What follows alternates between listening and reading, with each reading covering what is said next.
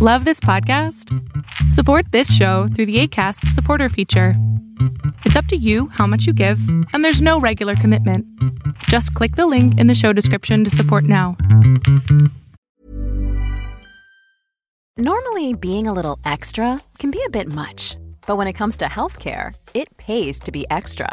And United Healthcare makes it easy with Health Protector Guard fixed indemnity insurance plans. Underwritten by Golden Rule Insurance Company, they supplement your primary plan, helping you manage out-of-pocket costs without the usual requirements and restrictions like deductibles and enrollment periods. So when it comes to covering your medical bills, you can feel good about being a little extra. Visit uh1.com to find the Health Protector Guard plan for you.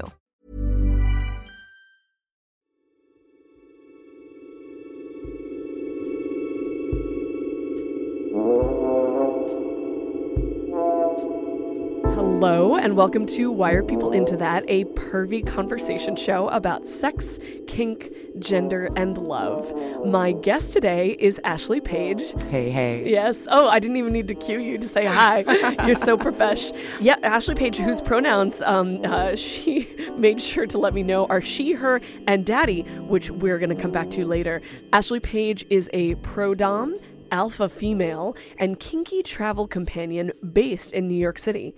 She's been engaging professionally in pleasure and perversion for more than a decade and specializes in the art of catharsis created by her ethereal understanding of visceral connection through holistic kink and companionship. The femdaddy of your leather dreams and filthy fantasies.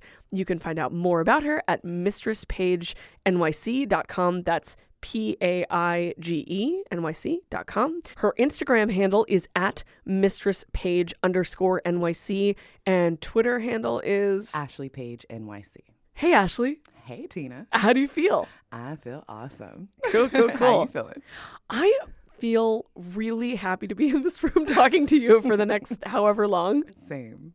Ashley and I met, I feel like at sort of like a series of pro-dom gatherings in New York City, like over the past year. Yes. Like Lucy Sweet Kill's beach blanket Babylon birthday party, which was amazing. That was the party of the summer. It was early summer, and I was like, you know what? I can already tell this is a party of the season. I could already tell, like, all of the people there. I was like, these are the people I need in my life. Everybody was just wonderful. Lucy. Oh, yeah. That girl can throw a party. I'm telling She you. can throw a party. Lucy, you can throw me a party any time. I'm ready. Yeah. My calendar stays ready for her. Exactly. So I feel like we knew each other socially, and then you were on the Hacking and Hustling panel, and Hacking and Hustling was an event in late 2018 at iBeam in Brooklyn. It was organized by Melissa Jarrett Grant and Danielle Blunt, and it was a platform for sex workers protesting SESTA, and also sex workers finding solutions for themselves and sharing with one another to, you know, engaging in the digital world in a post-SESTA America. Yes. And I was happy to see you, and I knew you would be like, I know you have this like vivacious personality and that you're really funny and really smart. And then you told the whole story of the role that sex work has played in your life for the past like decade plus. And I was really moved and impressed. And I'm wondering if you can share a little bit of that story with us today. Like, FOSTA SESTA, the new American law, FOSTA SESTA, has changed the way that sex workers engage with their work, engage with their advertising, engage with the internet, engage with their marketing. Engage with the rest of the world. The rest of the world, absolutely, with one another, with money, with everything. How has FOSTA SESTA changed your relationship to sex work? Well, I'll start with the most recent thing. I was in Sacramento with my submissive after my trip in Vegas. And oh, yeah, you were at the AVNs, right? It was amazing. We'll come back to that. Yeah, definitely. But in Sacramento, and we're having a good time. We're staying at the Marriott. And I'm checking out the news, and lo and behold, Marriott decides to join on board with this bullshit idea that single women should not be seated or eating or pretty much doing anything on their own in any of their establishments. So they're starting to watch single women and train their employees to spot an escort, to stop trafficking. However, the idea behind it is it's so closed-minded and ignorant. A sex trafficking victim, they're never by themselves. They have no autonomy. They don't even carry their IDs. They're not even allowed to speak to anyone without any kind of, I don't know, trafficker near them. Yeah. So looking for single women, whether you are a doctor, whether you're an attorney, whether you're a model, a smut maker, whether you're a sex worker, or whether you're a mom, if you're a single woman, unemployed. Yeah, Like, if you're a single woman that decides to travel, if you want to pop in and have a beer, if you want to like stop in and charge your phone, they're going to single you out. They're going to train their employees to watch you, which is so ignorant. It's ignorant because and dangerous. This is why in my work trying to be an ambassador from the sex work world and translating sex work activism to general feminism has to do with like, listen, ideally we want you to care about sex workers specifically because they're sex workers and sex work is work, end of story. But if you are having trouble with that, how about we talk about how it affects you? It affects all women. It affects all people. Like, whorephobia is misogyny. Mm-hmm. And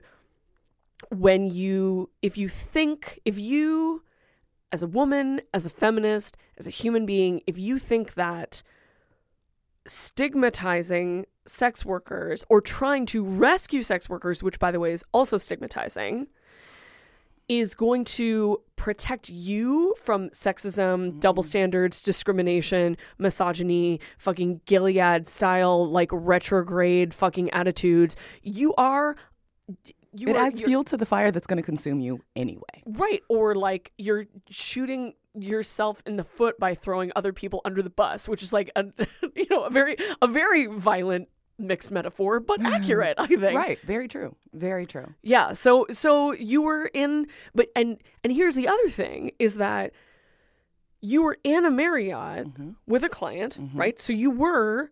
But he was working a good chunk of the time. Right. So I've gone down to the bar, had plenty of meals, worked on my computer, but I noticed very specific things, right? Yeah. I'm a Black woman, and I look the way that I do, right? I don't necessarily blend in, right? Sacramento is not a town where there is a bunch of folks that look like me, so I stand out even more, right? I'm never in a... Oftentimes, sex workers, when we're off duty, we do our best to blend in. We're in sweatpants, no makeup, we're just chilling, right? Yeah. So that's how I come down to the bar. Yeah. However, I was seated not at the bar. I was never offered the chance to sit at the bar. They took me to a table in the back. Oof. Immediately. Now, I'm fine with that. Sure. Because I need to do work anyway, but I peep game, right? I'm watching everything. Now, there were no other women of color that came into the bar. There were two women that had come in. They were probably late 40s, right? Or above. Yeah. They were seated at the bar with no issue. And then every other group was a group of women, right? Or a group of women with men involved.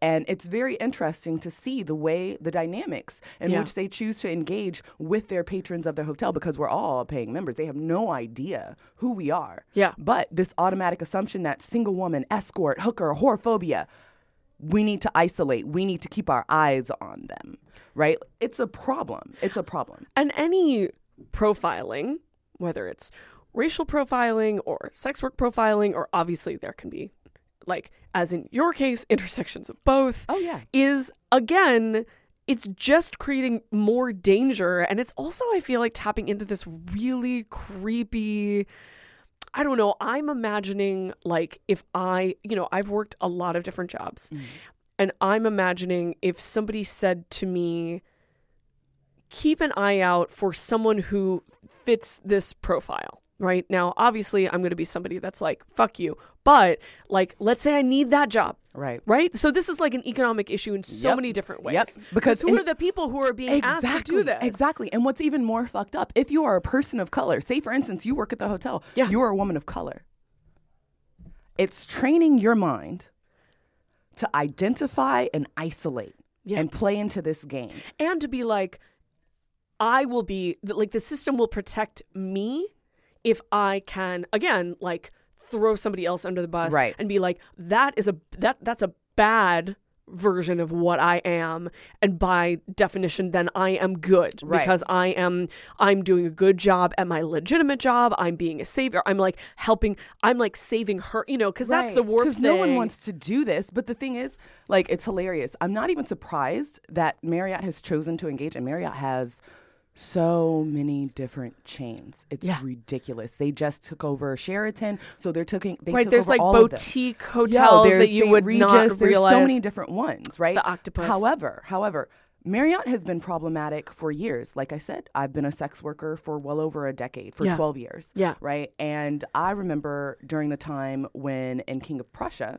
which was the whore mecca some time ago, like you could go out there and just stack up. It was insane. Everybody loved King of Prussia, right? Yeah. However, the feds, Homeland Security, they became well aware that this was the whore mecca. Right. And they started a federal investigation called suburban prostitution. Oh. And all of the hotel chains, specifically Marriott, Crowne Plaza, Radisson, several of those, they all came under, and they were assisting the feds by anybody that checked into the hotel. They were researching their faces and their IDs. Ugh. Compared to Eros ads, Backpage ads, and they were doing busts. They were doing roundups for a good year and a half, right? I was in Philadelphia for quite some time, right? And I don't know how many phone calls I had gotten, how lucky I had gotten, because I was flying out or I was unavailable at the time. But I had several feds call me, several trying to book.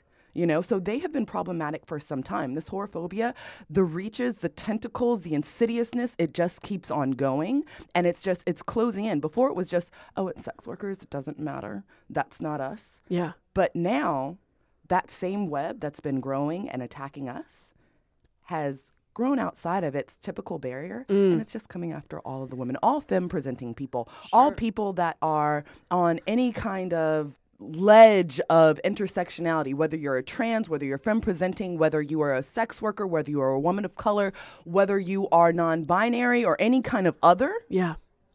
Automatically the eye is on you. Automatically or you're perceived suspect. or perceived to be any of those things. And if you travel by yourself, say for instance, Philadelphia has a bunch of casinos. Yeah. How many single women do you know that love to go out gambling? Not because they're home, but just because they like to win. Who doesn't like to play the slots or, play blackjack or roulette, whatever your game is? If you're a single person and this is how you decide, I'm gonna spend my time this way. I just want to relax. And also, you so happen to be a single woman, automatically there are three major casinos, and that's just in Philadelphia, that are going to watch you. All of the hotel chains in that area are going to watch you. They're going to put your picture, whether you are a person that has never been attached to sex work, they're automatically putting your ID, your face, into a scanner to see, are you a sex worker? And if anything pops, they are locking girls out of their room and searching their stuff. They're putting them on, I forget what my friend said it was, but they have a hoe floor, essentially, where they know it's sex workers, and they'll put you on that floor so they can monitor how many people are coming up to that floor, how many people are going down this side of the hallway, and how many people are, doing X, Y, and Z. They monitor your towels, they monitor your trash. Like, it's insane. It's insane. Yeah, and so first of all, sex workers shouldn't be treated like this. No one should. No one, and no one should. And I'm also imagining how imperceptible the difference is between your common slut and a sex worker, especially in terms of going out to a casino, right? Now you and I could probably tell the difference between a slut and a hoe, right? Because we know that girl's got game. Can I pause for a second? Please. I will say that there is a certain level of classism attached to slut and hoe. Totally. Right? So slut, automatically, white girl. Interesting. Because slut, there's a certain amount of class, right? A hoe is a woman of color, typically, right? It's been described as a hoe, a gold digger, whatever. All of those things are considered less than. It's a matter of class and race. Totally. And they're women of color. A slut is a higher class of promiscuous individual, and it's an attachment of class and color that is not black, that is not brown that is not of color.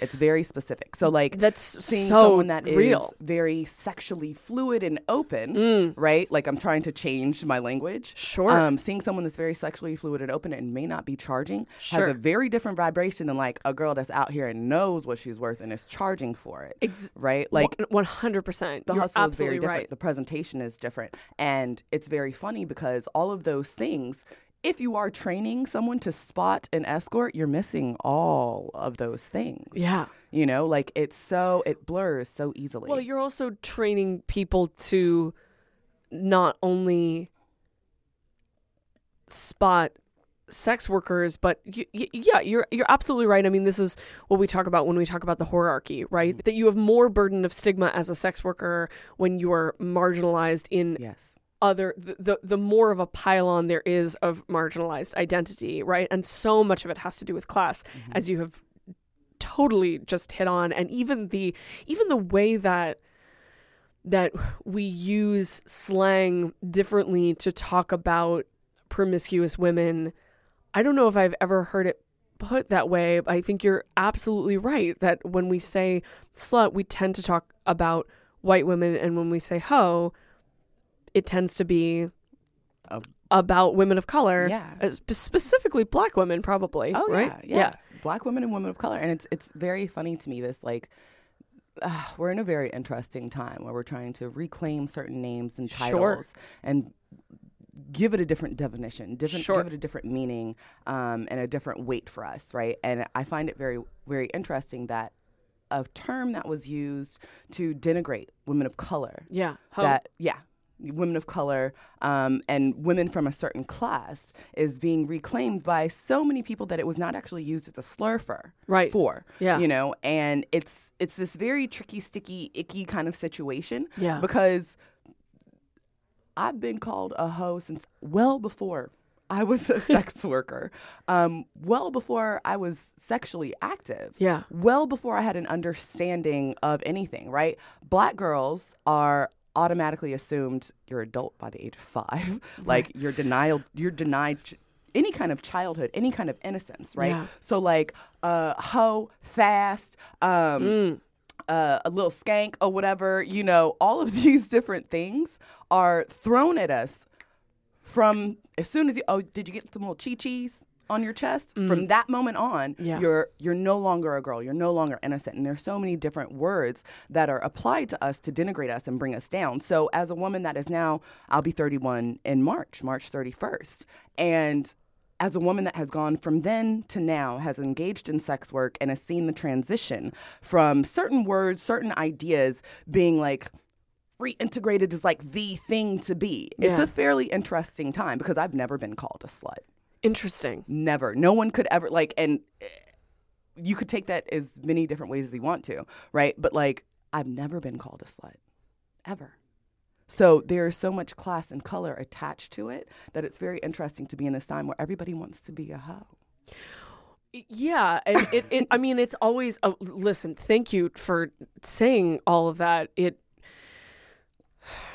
I probably don't want to open up this can of worms, but it makes me think about the conversations that a lot of us have been engaged in for a very long time, and that is in the news again because of the Lifetime documentary Surviving R. Kelly. But I feel like something that I hear women of color talking about specifically with regards to how R. Kelly has been able to get away with his crimes for so many years has to do with this exact thing that you're talking about, that Black girls are sexualized from such a young age and also treated like anything that happens to them is their fault for being sexual, for like that burden that's placed on them. Anyway, it's a lot. We don't have to go down there. We have too much to talk about R. Kelly. Fuck him anyway. But fuck him to death. It's so interesting that you're talking about the difference between slut and hoe, because calling someone a hoe for being promiscuous has always been a little iffy for me, because I think a lot of people use the term hoe and they're not even thinking of it as meaning whore, right? As meaning a sex worker.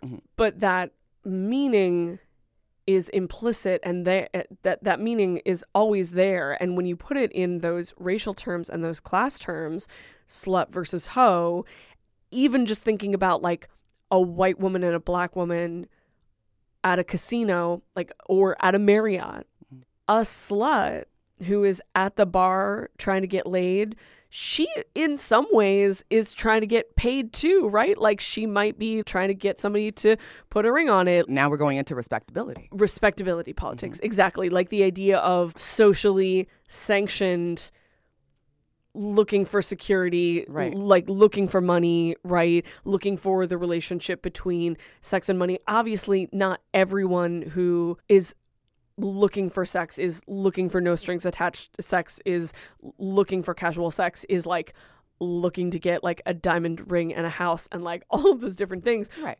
But often they are. And when seen in comparison to somebody who is trying to get cash now. But cash is dirty.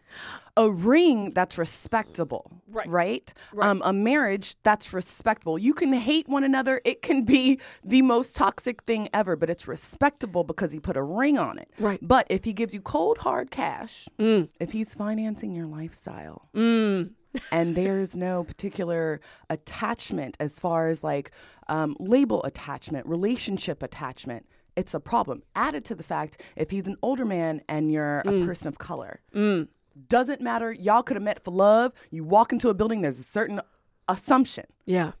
Automatically, she's a hoe. She's a gold digger. But you put a young white girl and an older white man. Oh, that must be her sugar daddy. Oh my God. I wonder what's going on. Maybe that's his daughter. Oh God. So the gross. assumption is so different. Yeah. No, you're so 100% very different, right. Right? So it's very interesting. Now I want to have a whole conversation with you about the hierarchy and mapping the hierarchy and race and class and language and all of those things. And now I'm just realizing I'm going to table that I'm just going to bring you back. I'm totally game to come back. Let's do it. Let's be friends. I think we're already there. We're already there. I mean, closer. Okay, so we're gonna have a lot of adventures, but I really, yes. I appreciate you. I mean, I appreciate you speaking to the fact that there's all this conversation happening online in sex work Twitter and media hot take feminist discourse about why it's fucked up that the Marriott is training their employees to look for escorts and how it is connected to FOSTA SESTA and how it's connected to the rallying cry of the sex worker rights movement of rights not rescue, right? It's like, don't put your energy into trying to rescue people who don't need to be rescued. You're actually obfuscating the real crime. You're both doing harm to people who are already vulnerable and marginalized. Consensual sex workers, women in general, especially women who are marginalized for other reasons, trans women, women of color, working class women, etc. Something that's come to mind in regards to this training, right? We all know that all of these different levels of marginalization is going to affect the training in which Marriott is giving to their employees, right? Sure. And I wonder, it's all fucked up. It's all wrong, right? Yeah. But I wonder, how much is their training going for spotting women of color, women that are trans, those that are like obviously different, right? Because a young white girl, sure, that comes in, yeah, right, an independent sex worker. There's been this rise of college educated, waspy kind of women, sure, right? She's gonna have a completely different experience than if it's same kind of black girl, yeah, right, same level of class, right, that goes into the same spot, whether it's just a regular black girl, right, or any woman of color or a trans person, yeah, right, because they're going to have a very different experience. One thing that you can't actually, like, I'm a sex worker, but you may not be able to tell, but you can always tell I'm black. True. And I have tattoos. Yes. So that adds to it. And you set off my gaydar.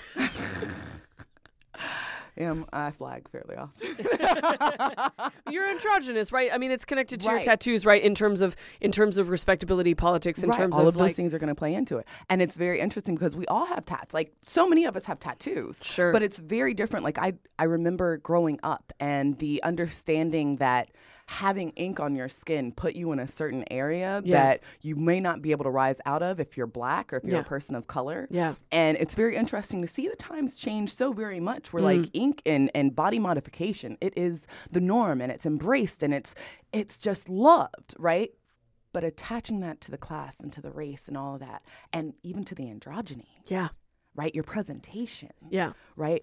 I wonder how much of this training is attacking those like intersections. Exactly. Are they going to like, and then the people that are training these employees, their limited experience or their ignorance, they have their their own biases. prejudices. Yeah, their biases are going to inform this education. Of course. So it's Or just miseducation. Yeah, this Yeah. miseducation. Like it's fairly terrifying. And then people are they're getting that message from work. Mm-hmm. You know, it's coming down on high from the corporate overlords, Mm-hmm. and then they're taking that off the clock. They're taking that into their lives. They're profiling people that they see walking down the street. And going back to your earlier point, a slender white woman who can afford to groom and dress herself in a way that makes her look quote unquote classy, perceived as respectable. classy, respectable, high class, who could be an escort, can perhaps go to the bar, be seated at the bar, going back to your experience and your example, And no be problem. seated at the bar, order a fucking Cosmo or whatever, nibble some cheese, and never be looked at twice, even though she is the hoe, right? Like Right, she's right, the whore, she's right, the sex right. worker, whereas a trans woman of color who wants to work on her laptop or have a drink or do fucking whatever in a public space where her cash is green and she is allowed to be, but is not a sex worker or not doing sex work in that moment, Right. could be profiled, right? So you literally have a sex worker flying under the radar, but this is all under the idea that it is like dangerous or bad for you to have sex workers staying in your hotel, Right. doing work out of your hotel in the first place. Like here's the thing, right? Like I have been around for 12 years. I have been in As a many sex Marriott. worker. Yeah, as a sex worker, yes. I am much older than 12 guys. I've been around for quite some time. I've seen a number of different clients from a number of different classes, states, levels of experience, everything. Yeah. Right? We've stayed in Marriotts, we've stayed in St. Regis, we've stayed in non-Marriott associated hotels. Yeah. And I've stayed there by myself, right? I've booked hotels so I could see clients specifically because they've asked me to stay in these hotels because it was convenient for them. sure. I really wonder. Hashtag boycott Marriott. Oh, 100%. If all of the whores, all the sex workers' clients took our money elsewhere, because hit them where it hurts. I Hit mean, them where it hurts. I think that is just an illustration of the fact that people want to signal that they care, about protecting women or rescuing women, when actually their businesses are built on the money that we're making. Yep. So fuck them. Boycott Marriott. Yep. So how did you get your start in the industry? Do you want to talk about that? Yeah, we can talk about it. So let me put it this way. These days, you're an international woman of mystery, and you are traveling all over, and you're independent, and your social media is like one of those beautiful social medias that I love so much that integrates your opinions, your politics, your personal life, uncensored, unfiltered, you, or the persona that you choose to share on social media, Right. with your sex work marketing, which is very raunchy and very in your face and very insistent and very kinky and very queer, and your queerness is very integrated into how you're marketing yourself ultimately to men. Most clients are cis men, right? Right. You make clips and you talk about seeing clients, and you talk about being a dominatrix, and you talk about like all of these different things in your online presence, which is I don't know, brave. I hate the term brave, but it's being that way online in a post-Sesta world carries more risks now than it ever has before. Very true. What have you learned along the way that has made you feel able to present something that is to present a persona that is so comfortable and confident? Good question. Well, let's see. I have been around for quite some time, I keep saying. Yeah. 12 years. I've been independent for the last 8 or 9. So what does it mean to you to be an independent sex worker? So in the beginning, I got into the industry. I was looking to shoot some porn and dance, right? Sure. And I did a couple of scenes. I was a much bigger girl at the time, about 280. And I did like a couple of scenes, and it was just boy-girl porn, right? Came back from LA and was not making any money. I worked at Hotels.com. I had worked at a couple of different call center jobs and still not paying the bills. I had worked at Conn's Electronics store, still not paying the bills. Sure. And family drama things happening, right? So at a certain point, I had become homeless and still working my Hotels.com job. Not making money to sustain myself was not an option. Yeah. Right? And I had already had a little taste of the adult industry, had always kind of known that this was something I was going to do anyway. Yeah. And had talked to a friend, and her friend had a friend, and he was a pimp. And I was very diligent. Like I interviewed. Yeah. Interviewed and made sure, had like a couple of rounds of that. And then I had a pimp, you know, like we were together for about 2.5 years. And best, worst, dumbest decision ever. Yeah. It was a very different time. Yeah. Right? I was in Texas. Texas is not New York. Texas doesn't like black girls, not for sex work anyway. The Bible Belt doesn't like sex workers in general. Yeah. Especially black sex workers, because they will bring the hammer down and they can be corrupt as fuck. So protection in my mind was needed at the time. Yeah. Still got busted. So having a pimp led me to get arrested. Having a pimp led me to having my entire apartment emptied and losing every dollar I had ever made. So the word pimp,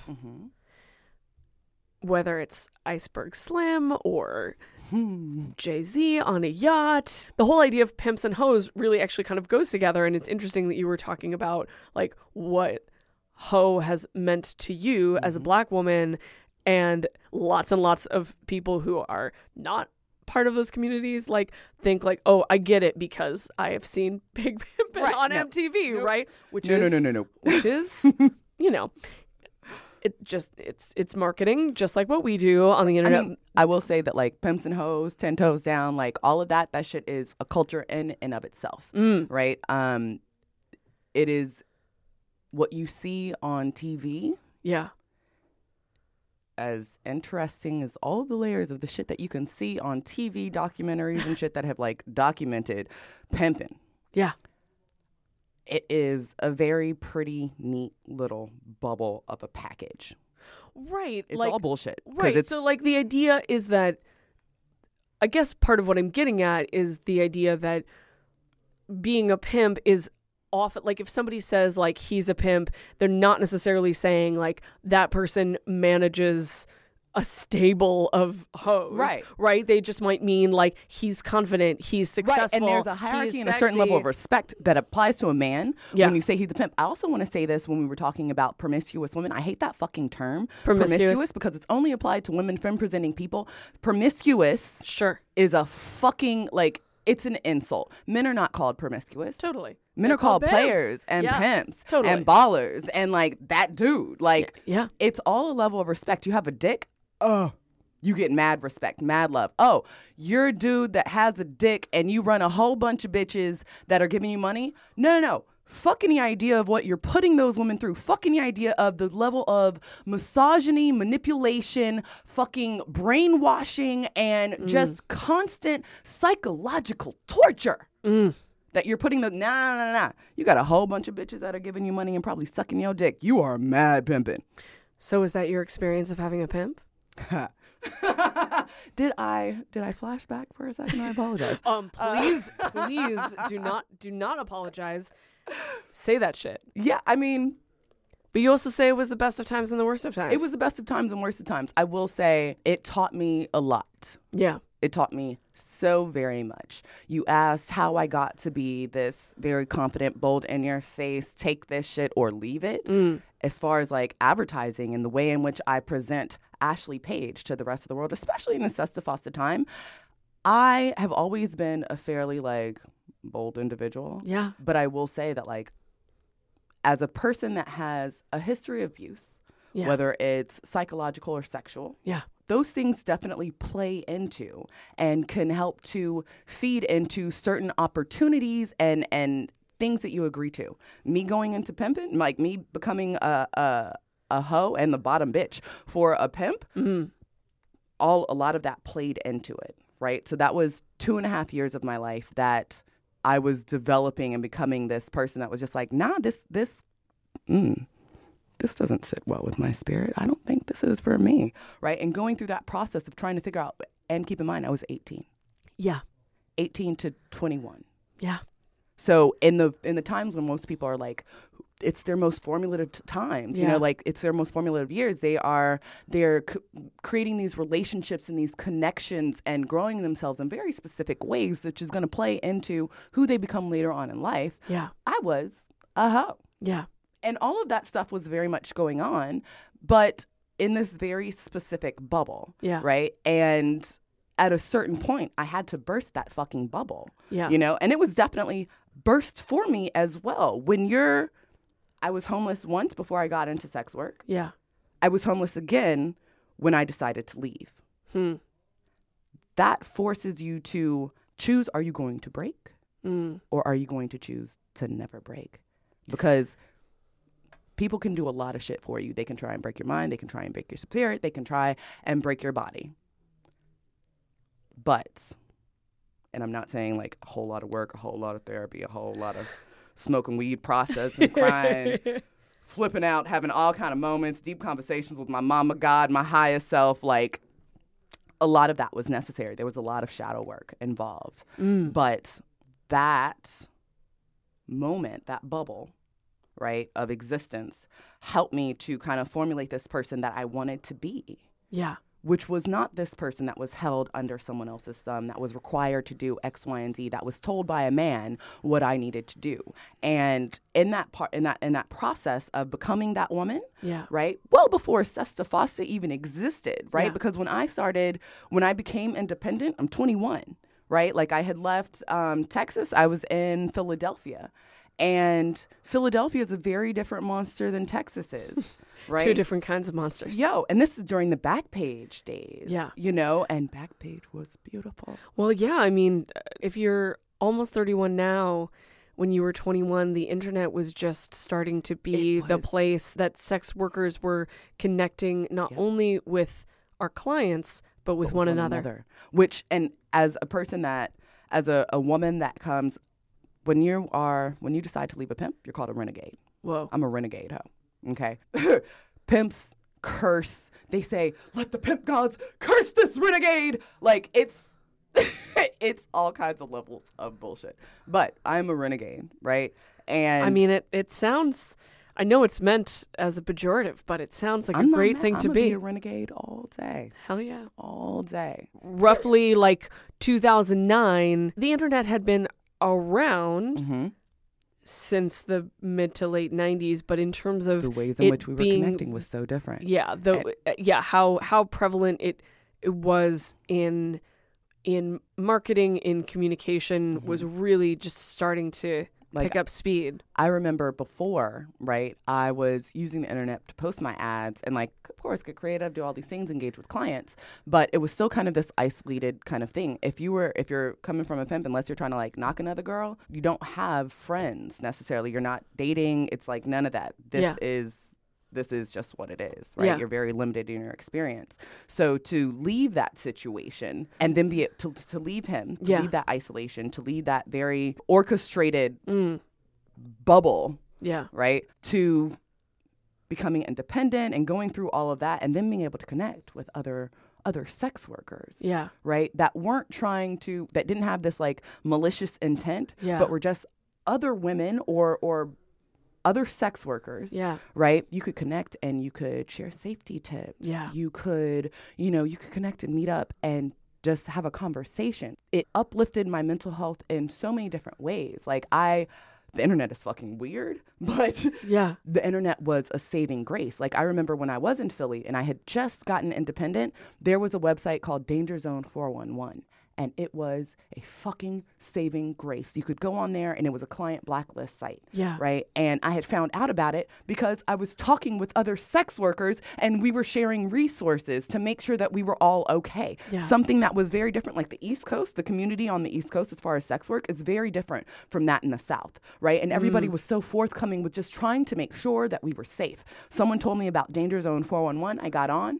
I don't think I was on there for more than a day. I remember I was sitting in a nail salon getting my nails done. I got a phone call. This is when you still answered your phone because Backpage was real. Sure. Nobody did emails because what? Email? No.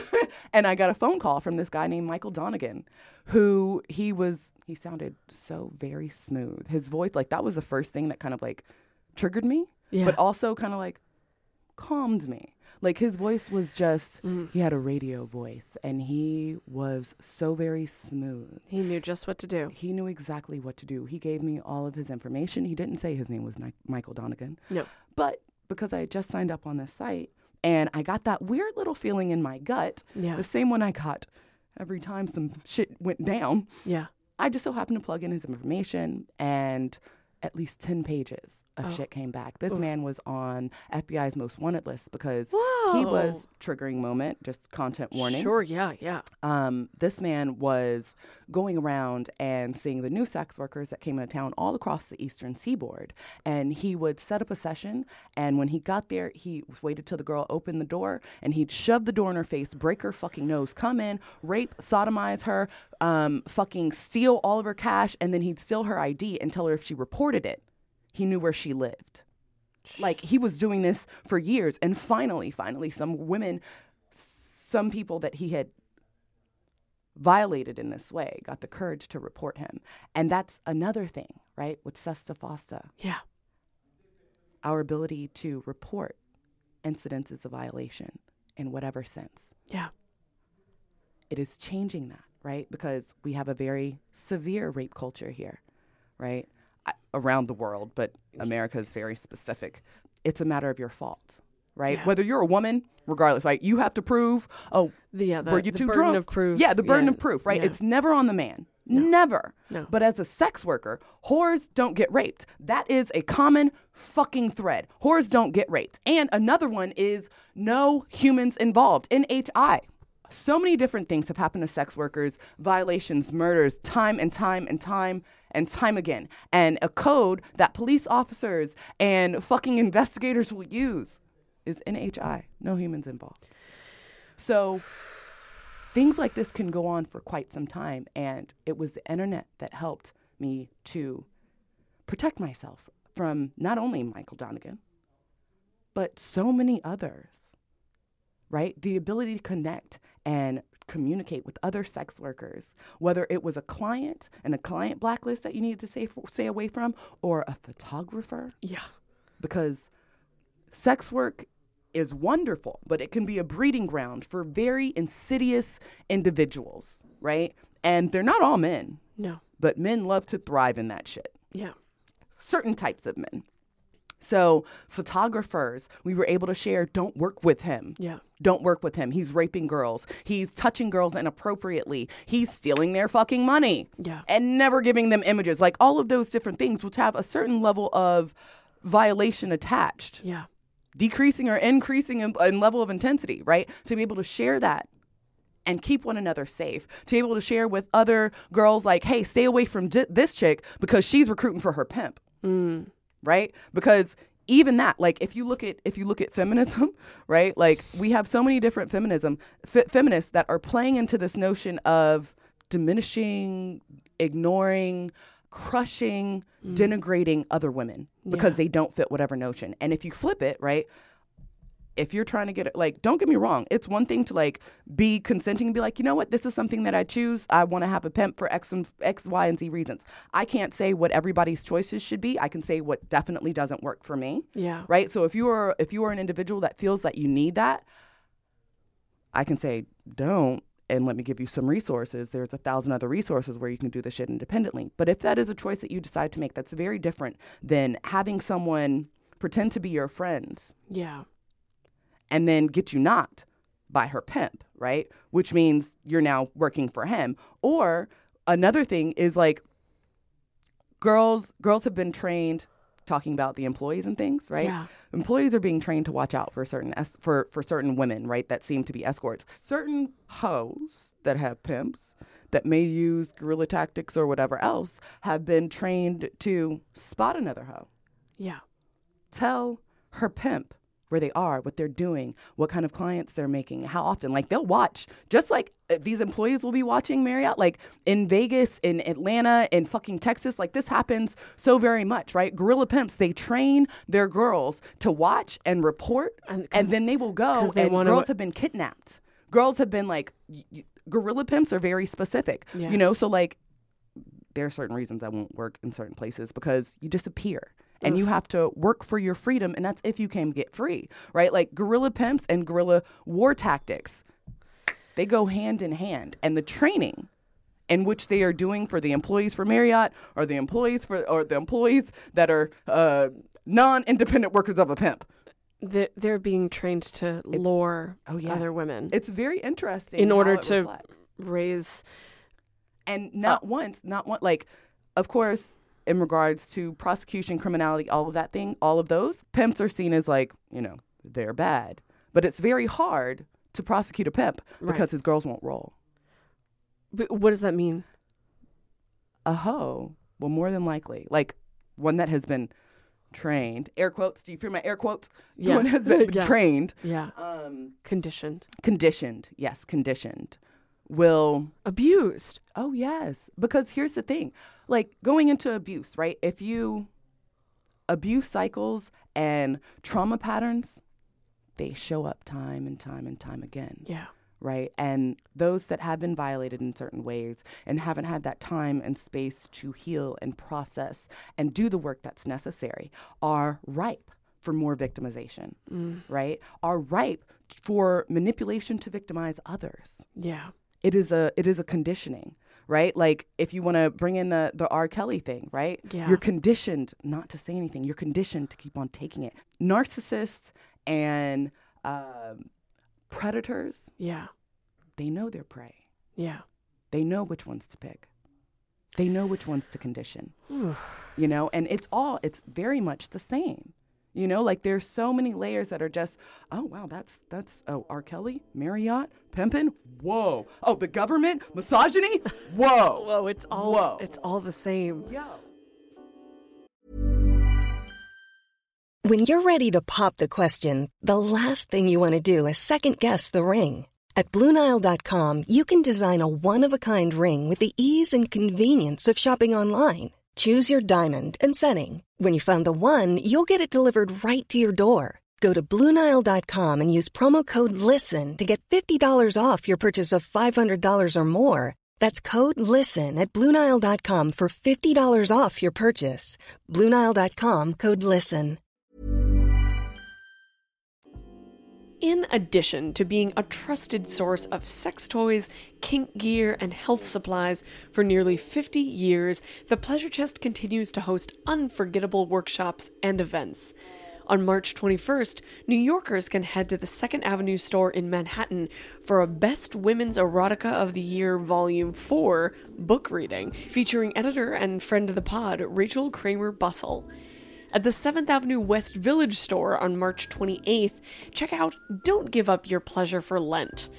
Most workshops are free and attendees get 15% off their shopping. For a full schedule of events at the New York City, Los Angeles, and Chicago stores, visit pleasurechest.com and follow Pleasure Chest on Twitter, Instagram, and Facebook.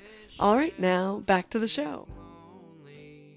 So you had, at a very young age, experiences in the sex industry where you recognize now that you were being abused, and we might even use the big E word, exploited.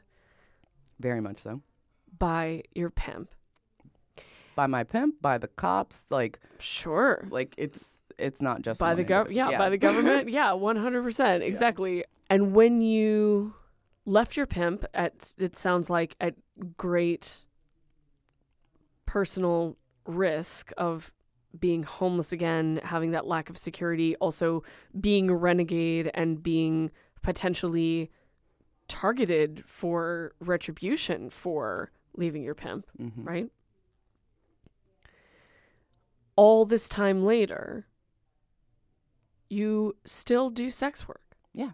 So how has your relationship to sex work changed since you've been independent? So I have always been kinky. Yeah. I've always been kinky. Well before I knew what it was, before I had any kind of vocabulary to express it. And one of the things that I wasn't really engaging in was kink. When I was an independent, when I had a pimp, right? Yeah. And something that I often say now is like, I can't do GFE, like shoot me in the face. I can't. Girl, you can't be girlfriend experience. Like, you know, it's so interesting because some people would be like, some people are more suited to that, and for some people that would be like, that's much more of the work that I would prefer to do. Right. All of this kinky stuff is elaborate, or they feel like that's too dark, right? Or even that's not them. There's no drive for them for that, right? And like one thing I often say is like different strokes for different folks. What works for you may not work for me, and that's good. Know yourself. Yeah. I know myself, right? Yeah. And one of the sessions, like one of the ending sessions that I had in that period was this client that had asked for a session, and he wanted to use oversized toys. This is really like toward the end of this relationship, right? Yeah. And so he wanted to use oversized toys, and I ended up fisting him. And he came like all the way up to like my shoulder. Yeah, and he was this tiny little man. And the conversation, like before we even started, the level of connection and intimacy we had, and just discussing kinks, you know, because this was something very new for me. Yeah. And that was what I was missing. Like it reignited this passion that I had, because I love sex work. I love being able to connect with people from all different backgrounds that I would not be able to connect with otherwise. Totally. I love being able to like share different moments that you may not be able to share with other people, to be able to like help people to blossom into all that they are, because we have to hide and package away so many parts of ourselves. Totally. That's what I've always loved about sex work. Hell yeah. You know, and then like also, you know, like I do like a little bit of an adrenaline rush, you know, like meeting someone for the first time, and that this could be amazing, or oh my God, why did I do this, right? But you're still going to get paid. Yeah, exactly. Exactly. That toss up, you know, that fuels me. And then that connection, it fuels me even more. Hell yeah. So that session, it changed everything, because I thought I wanted to step out. Yeah. I thought I wanted to step away from this. But that session changed everything. I cannot remember that man's name to save my life. But whoever you are, my butt slave, like you are a champion, man. It's always one of those things where I'm like, I wonder if I have been shoulder deep in that person too. Right? Like it kind of makes you, we might be like rainbow. What is that? What does that mean? I don't know. I know like high-fiving in someone's colon.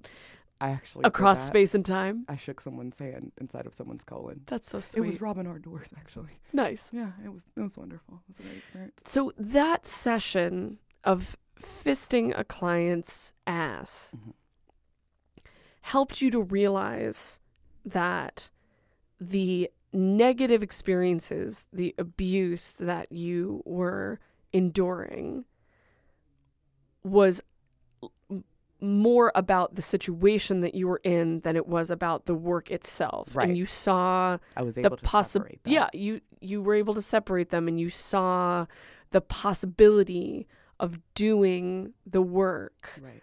separate from the negative experiences of being under the influence of this pimp or working under the conditions of being managed by this man. Right. So when I left that and started over, I was on the East Coast. Yeah. I was in Philadelphia, and hey, Philly, y'all are some kicky individuals, and I love you for it. But that really changed everything.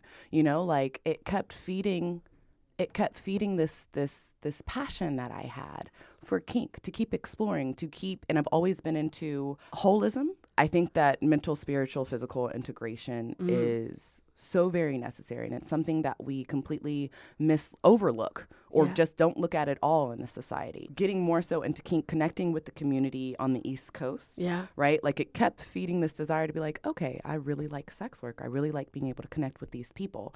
I went to school for massage therapy. I became a licensed massage therapist. Cool. And I love Eastern medicine, right? So like integrating that into the kink, into the sex work, into the kind of fetish play and escorting that I was doing, it really like changed the way in which I was kind of engaging with this environment, engaging with myself, engaging with my own sexuality. Like I've always been fairly queer, but didn't have a real understanding of it until I started to explore more with more people. And that happened under the umbrella of sex work, right? Yeah. I got to find and feed certain fetishes and be like, totally into that, not into that, but if you pay me, I can be into that, you know, like, and even that, because there's certain things that like I'm definitely into if you're paying me. Right. And I don't do shit that I don't like, Yeah. right? So like, regardless of whether it's in a paid session or a personal session or whatever, right? I'm only doing the things that I enjoy. And sex work has allowed me to kind of build that privilege. Yeah. You know, that's a huge privilege. I mean, that you are very much describing. I mean, you might as well be describing this part of your story is my experience. And I think, if I may say so, like it's a total object lesson in race and class to a certain degree in this country that I, as a white person, was able at like the age of 24, which is like, you know, more life experience than, 18, was able to like cut directly to that part where I was like, oh my God, I'm getting this like brilliant education while getting paid and like all of that stuff. I'm really glad that we both have been able to come to sex work and queerness and kink in those integrated ways that you're describing. Hearing your story and everything that you had to endure and go through to get to the place that I could just step right into. It's just an example of why I feel like I need to do everything I can to like leverage my privilege to help people see that that's how white supremacy functions, and that I have been the beneficiary of white supremacy in that very specific way. Right. And it's very funny because, like I said, I've been kinky since the beginning of time. Yeah. And, certain power dynamics in a pimpo situation, right? Like there's so many different things that, taken in the wrong light by the wrong individual, right? Yeah. Can be exploitive, right? Yeah. But taken in the right light by the right individuals can be kinky. Yeah, Power dynamics. It's all about context. Right. Power dynamics. Oh, I love power dynamics. Like, but it's very interesting, the context, right? Because with sex work, becoming an independent sex worker and kind of like diving into all my queer, kinky, weirdness, I was able to establish a certain level of understanding and appreciation for power dynamics in a healthy way, right? And really be able to explore that and push it to the limit, in the beginning, I had hair. I was totally femme. Like, I totally have hair. I'm just bald-headed and look fine as fuck. I can confirm for listeners at home. Yes. But before, right, like, the norm that's pushed onto you from the rest of the world Yeah. is femininity. Sure. you know. That in order to be desirable, in order to have value in the sexual marketplace, that you have to be a certain kind of feminine. Yes. And it's all under like the basis of what a man finds attractive. Sure, like object of the male gaze, feminine. Because like if you're too femme in a way that is like, this is about my agency and what I want, it can be devalued, not by everyone, but the lowest common denominator by a general population. Like oftentimes it's just not appreciated in that way, right? Just like if you're too, like I'm fairly androgynous, I can femme it up when I want to. Sure. But typically when you see me, like I'm androgynous. That just, it is what it is, right? And to be able to step into sex work as an independent person, and kind of develop my own understanding of my queerness, you know, and kink and all that other stuff, I was able to kind of morph into this person that you see before you today, right? I was able to Thank kind of goodness for that. embrace my androgyny, embrace my fucking, embrace my love for power dynamics and my love for leather and my love for kink, right? Because I was able to step into this with a very clear and different mind, right? Also, it's allowed me to kind of integrate this understanding that like everything I do doesn't have to be based on the desire that a man finds for me or that a woman finds for me, but what I find for me. Like that, going back to the holistic aspect of everything, right? Like the last 10, 11 years have been fairly, you know, the last 15 years have been fairly, you know,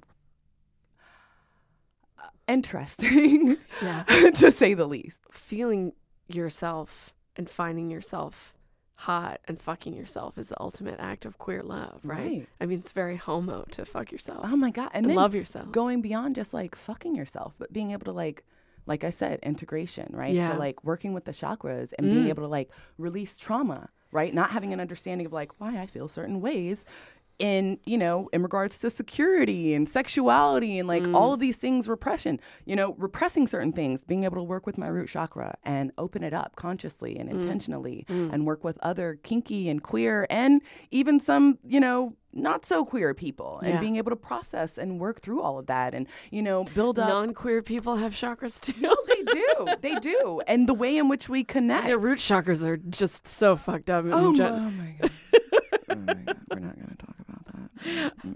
I've encountered some conversation.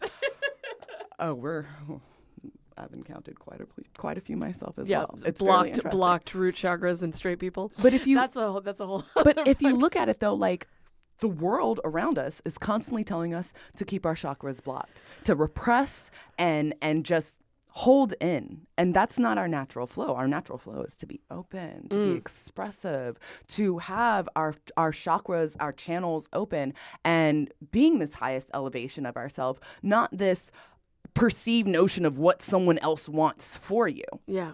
That's your chakras are closed, baby. You're not being yourself. You're not loving yourself to the fullest extent because you can't, because you don't know yourself, because you're being this idea that someone else wants for you. That shows up in sex work. That shows up whether you're a fucking employee at Marriott thinking, you know, I need to be this person that is identifying people that might cause harm rather than just being like, hey, let me check you in. How are you today? Yeah. Or like, first do no harm. Yeah. Just loving yourself and loving those around you without pushing any idea onto them, without pushing any idea onto yourself outside of just love, baby. Just love. Ooh, thanks for bringing it back. I want to talk to you so much more about sex work, and I have a feeling that we will. But I really want to take the time to thank you for sharing everything that you've been through. There's so much frustration in sex work representation in media where we either are the exploited victim or the happy hooker, that we have the onus to be one or the other. And I feel like, I mean, one of the reasons that I really wanted to have you on the show is because of how your story about exactly what you're talking about, that you're so evidently integrated and that nobody should have to go through what you went through, but you went through it and you, instead of like a lot of people who, well, that's a fucked up thing to say. I was going to say a lot of people who like go through that abuse then are like, I need to rescue everybody else. And you're not trying to fucking rescue everybody. You're trying to talk about like, this is what your experience has been, and this is the work that I'm still doing, and this is the potential path or opportunity that I see for other people in all of my different communities. And I think it's fucking amazing. Thank you. Thank you. One thing that I've been hungry for is, like, one, I won't let my experiences consume me, right? Yeah. I want them to build me. But something I've been very aware of is that I have a certain privilege being the color that I am, right? I am a Black woman, but I am a fairly light-skinned Black woman, right? Which comes with colorism is a thing. Totally. And it affects so many different layers of existence. Can you define colorism for people who may not understand what it is? The idea that the closer to whiteness is rightness. Ooh, that is a very good definition. Yeah. We have all different ranges of colors across the spectrum of humanity. Yeah. Right? But it doesn't matter what country you're in. Whiteness is the ideal, right? There's skin bleaching. There's all of these different things that are literally breaking down the tissue and killing people, causing mass sores. Like, the level of understanding that, the level of belief, it's not understanding, the level of misbelief that whiteness is rightness. It affects so many people, whether you are a sex worker or not. It literally affects everyone. And if you're applying that to being a woman of color, right, and adding that to your desired level, your level of desirability, right? The closer you are to being white, like the lighter shades that you are, there's a certain level of respectability that you get, right? Like, my father is a dark-skinned Black man. He is fucking gorgeous. He has the most beautiful tone, right? Yeah. But if that was a woman, right? And I've seen this across the board with all of my friends, right? Like, even growing up, right? It's a different way that the world communicates with you because they look at your skin color and assume certain things, right? And I remember a conversation that I had a couple of years ago with another young Black sex worker, and she was about my father's color. Yeah. And she asked me if my color played into my success. And I remember being deeply offended because I have worked years to become who I am. Yeah. To, like, I charge a fairly significant amount of money. I am a fetish escort in New York, right? I'm a Black fetish escort in New York. Yeah. Right? The rate in which I charge, it's nothing compared to those that are not of my color. Yeah. Right? That might be white. Like, it might be just the default rate, right? But in New York, as a Black woman, it's a very, like, it's a high rate. It's a high rate. It's, is she worth that? Right? But this, my color, plays into it, right? Because there's a certain level of opportunity and privilege that I get from looking the way that I look, presenting the way that I do, right? Yeah. All of that has played into it. One thing that I'm hungry for, right? Like, I remember growing up hearing that, like, kink, that was for white folks. Mental health, fucking therapy, that's for white folks. Right? Like, the Black and brown communities, we've been denied so much because white supremacy rules so very much. Yeah. That's not for you. You're othered. Nah, this isn't for you. You're othered again. You're not deserving of this. There are so many kinky Black folks. And it's funny because, like I said, taking things in a negative context, power dynamics, right? The government has been using power dynamics on us since the beginning of time, and that shit is unconsensually. You get no consent, but to engage in something, whether it's considered alternative or whatever, but to engage with consent with other fully aware individuals, especially those that look like you. It's beautiful to be able to explore your kinks, explore your desire for, say, for instance, you're a little and you want to, have a daddy baby girl kind of thing. It's very different if you're a Black person with a white partner. Right. Because there's certain things, whether that partner is open and understanding and non-prejudiced, like has done the work to understand their privilege and is doing the work to make sure that others understand their privilege, right? Certain things automatically come into play. Yeah. Right? And it's beautiful. You just have to know what to do with them.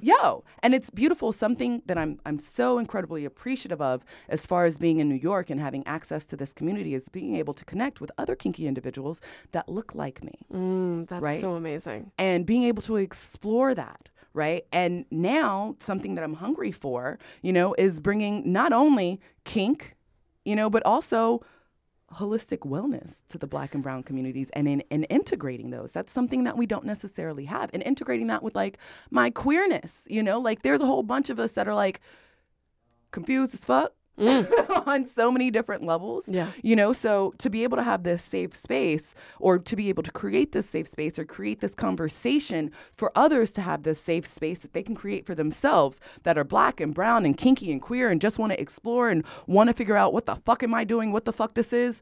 That's what I'm hungry for, as far as like myself, my business. You know, I don't want to, for the longest time, I centered, and oftentimes what you're just taught to, because white men are they're my clients, right? Yeah. You kind of censor and alter certain presentations to fit the level of desirability that you know your demographic will give you. So that you can survive So and you can thrive. survive, because capitalism is real. Yeah. And now I have the privilege and the opportunity to kind of, you know, integrate my queerness, because several years ago you didn't see that. Yeah. It's not something you saw. Like I was very kind of like hush hush about it. Yeah. Not so hush hush. Well, hush hush because I was trying to figure myself out, but also because I was trying to figure out, is this going to affect my lifestyle? Is this going to affect my income? Because capitalism is real, you know? So now I have this privilege to start to integrate certain things that I've needed, that I feel the community needs, that I feel like the rest of the world needs. And I feel like it starts with, you know, you got to start somewhere, so I might as well start with me. And if I can like touch one person and they can touch another person, then it grows like that. So I'm grateful and incredibly appreciative and aware of like the level of privilege and opportunity that I have before me. So yeah, thank you guys, because it wouldn't have happened without you. Thanks, guys.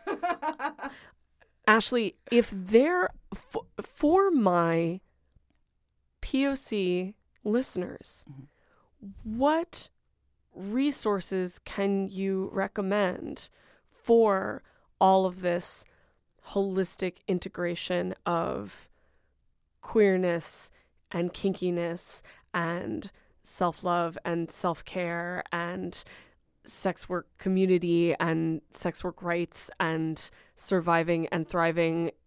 Maybe one of those things, maybe several, maybe all. Like, are you working on projects? Like, are there Yes. resources that you can recommend? Yes. So first, I'm gonna do a couple shout outs. So like if you're in New York and are a trans person of color, a sex worker, Glitz, Cayenne Dorashaw. Hell yeah. She is fucking amazing. Yeah, she's right. Oh my God, I love her so very much. That is a major resource. Contact her, Dorashaw, like at Dorashaw on Instagram. Yeah. Glitz, GLITS. Yeah. Yeah, Glitz Inc. They're available on Instagram and their website and everything. Major resource for trans people of color, sex workers. If you're unaware, become aware of Raquel Savage. Oh, I don't know Raquel Savage. Oh my God. Raquel, if you're listening, girl, I love you. You're going to be my new best friend. She's fucking amazing. She is a sex educator that is very open and transparent. She has a podcast. She has fucking Patreon, Instagram, Twitter, like all of that. A wonderful educator, a wonderful resource to connect with and get some understanding on a couple of different things, not just related to kink, but also just sexuality in general. What I'll do is I'll actually make a list for everyone on my Instagram and my Twitter, other resources. But I'm also doing a podcast with my girl, Cayenne Amour. We are working on a podcast called The Hoedown, which we're going to be launching in March. Yes. And we're going to be talking about all of this, kink and queerness, being women of color in the adult industry. Oh, yes. Just transparency and holistic wellness, you know. Let me see. There are resources like the Goddess Gathering. Ooh. If you're in New York, wonderful resources for connecting with your inner goddess. And we have conversations on some of everything. That is run by my girl Chadley, who's fucking phenomenal. You know, connecting with communities, Purple Passion, Babeland, Pleasure Chest. Like all of these different classes or all of these different places give you resources to connect with that are run by other kinky and queer and, you know, people of color that just are interested in teaching and educating, right? A couple of books I would highly recommend. Oh, yes, books. The Book club. fucking Midori, Oh, first yes. of all. Oh, I'm yeah. going to just say Midori's books. Friend of the pod. I love her. I took her Femdom. Oh, the Fort de Femme. Yes. Yeah. Oh, some years ago. And that was so very much life-changing. She goes around the world. She's in San Francisco. She does them in New York. She does them out of the country. Phenomenal resource. Check out her books. Check out her. She's a legend. Yeah, she's just everything. She's a goddess. Anodea Judith, The Wheels of Life, right? Ooh. So that talks about chakras and healing and integrating certain levels of holism into your life. Cool. Right? So don't just limit yourself to queer and kinky and POC resources. Understand, don't throw the baby out with the bathwater. Some stuff is very much not, like, the education is available for everyone, Yeah. but it may not be tailored to us. Yeah. Right. So I'm working on a list of resources for you folks that I will definitely share. And you can see it on my Instagram and my Twitter. I will have it up later on this week. But also, like, getting on FetLife and also being well aware of who you are. Develop a certain level of understanding. So, like, that little twinge you get when just like, ooh, is this off? Did this motherfucker just listen to that and open your mouth and saved your life. Yo, Listening to your gut saved your life. it really has. And it's saved it saved me from certain levels of internalized hatred because someone was bringing certain levels of prejudice into kinky play. Yeah. Right? Like something, and be aware of the things that you don't like and, say that, use your words, do things with consent, lay out your fucking boundaries, and be aware of sometimes the ways in which race can play out. Like, I don't know how many times I've had, even in Vegas, right? I was asked to do a scene and I'm just like, fuck yeah, let's do it. It's a kink scene. I was going to be doing it with my girl. And the other person last minute said it's going to be a race play. This is a woman of color. I don't do race play. Yeah. It's just, I'm not comfortable with it. Yeah. For so many reasons. Yeah, that's not something that you spring on someone at the last minute. It's not. And I've had people, like, even when I was at a play party not too long ago and I was doubling up with this other woman and we brought this submissive in and he, like, volunteered and he's like, I want you guys to hurt me. I've never done this before, but, like, hurt me. And all of a sudden she was bringing in racialized terms. And I'm just like, that's a hard limit. Yeah. Right? Like certain things that make you uncomfortable, say that shit, stand by it. Don't let anybody push you out of any other level of comfort. Definitely grow and blossom and step out of your comfort zone, but walk away whole in every facet of the word, regardless of what kind of play or kink or sex or whatever type of connection you're engaging in. Make sure that you walk away whole. And I will definitely share more resources. Oof.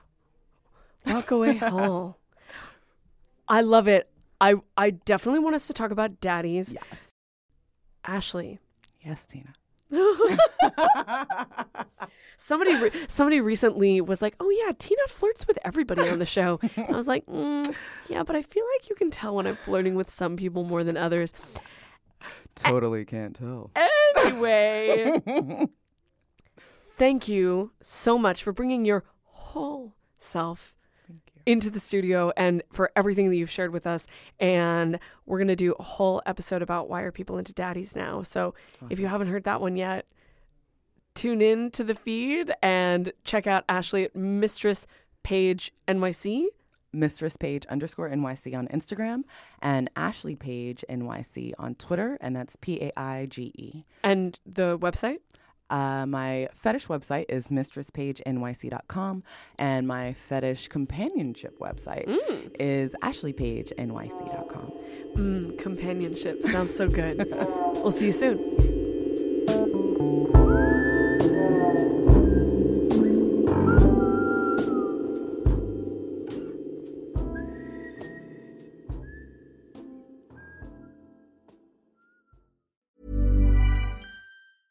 Want to get a chiseled look in the jawline? Sculpt and shape your jawline with added volume from Juvederm Volux XC. Juvederm Volux XC is an injectable gel specifically designed to be robust enough to improve moderate to severe loss of jawline definition. And it is the first and only hyaluronic acid filler approved for the jawline. Add volume to your jawline for a chiseled look with Juvederm Volux XC. For important safety information and to find a licensed specialist, visit Juvederm.com.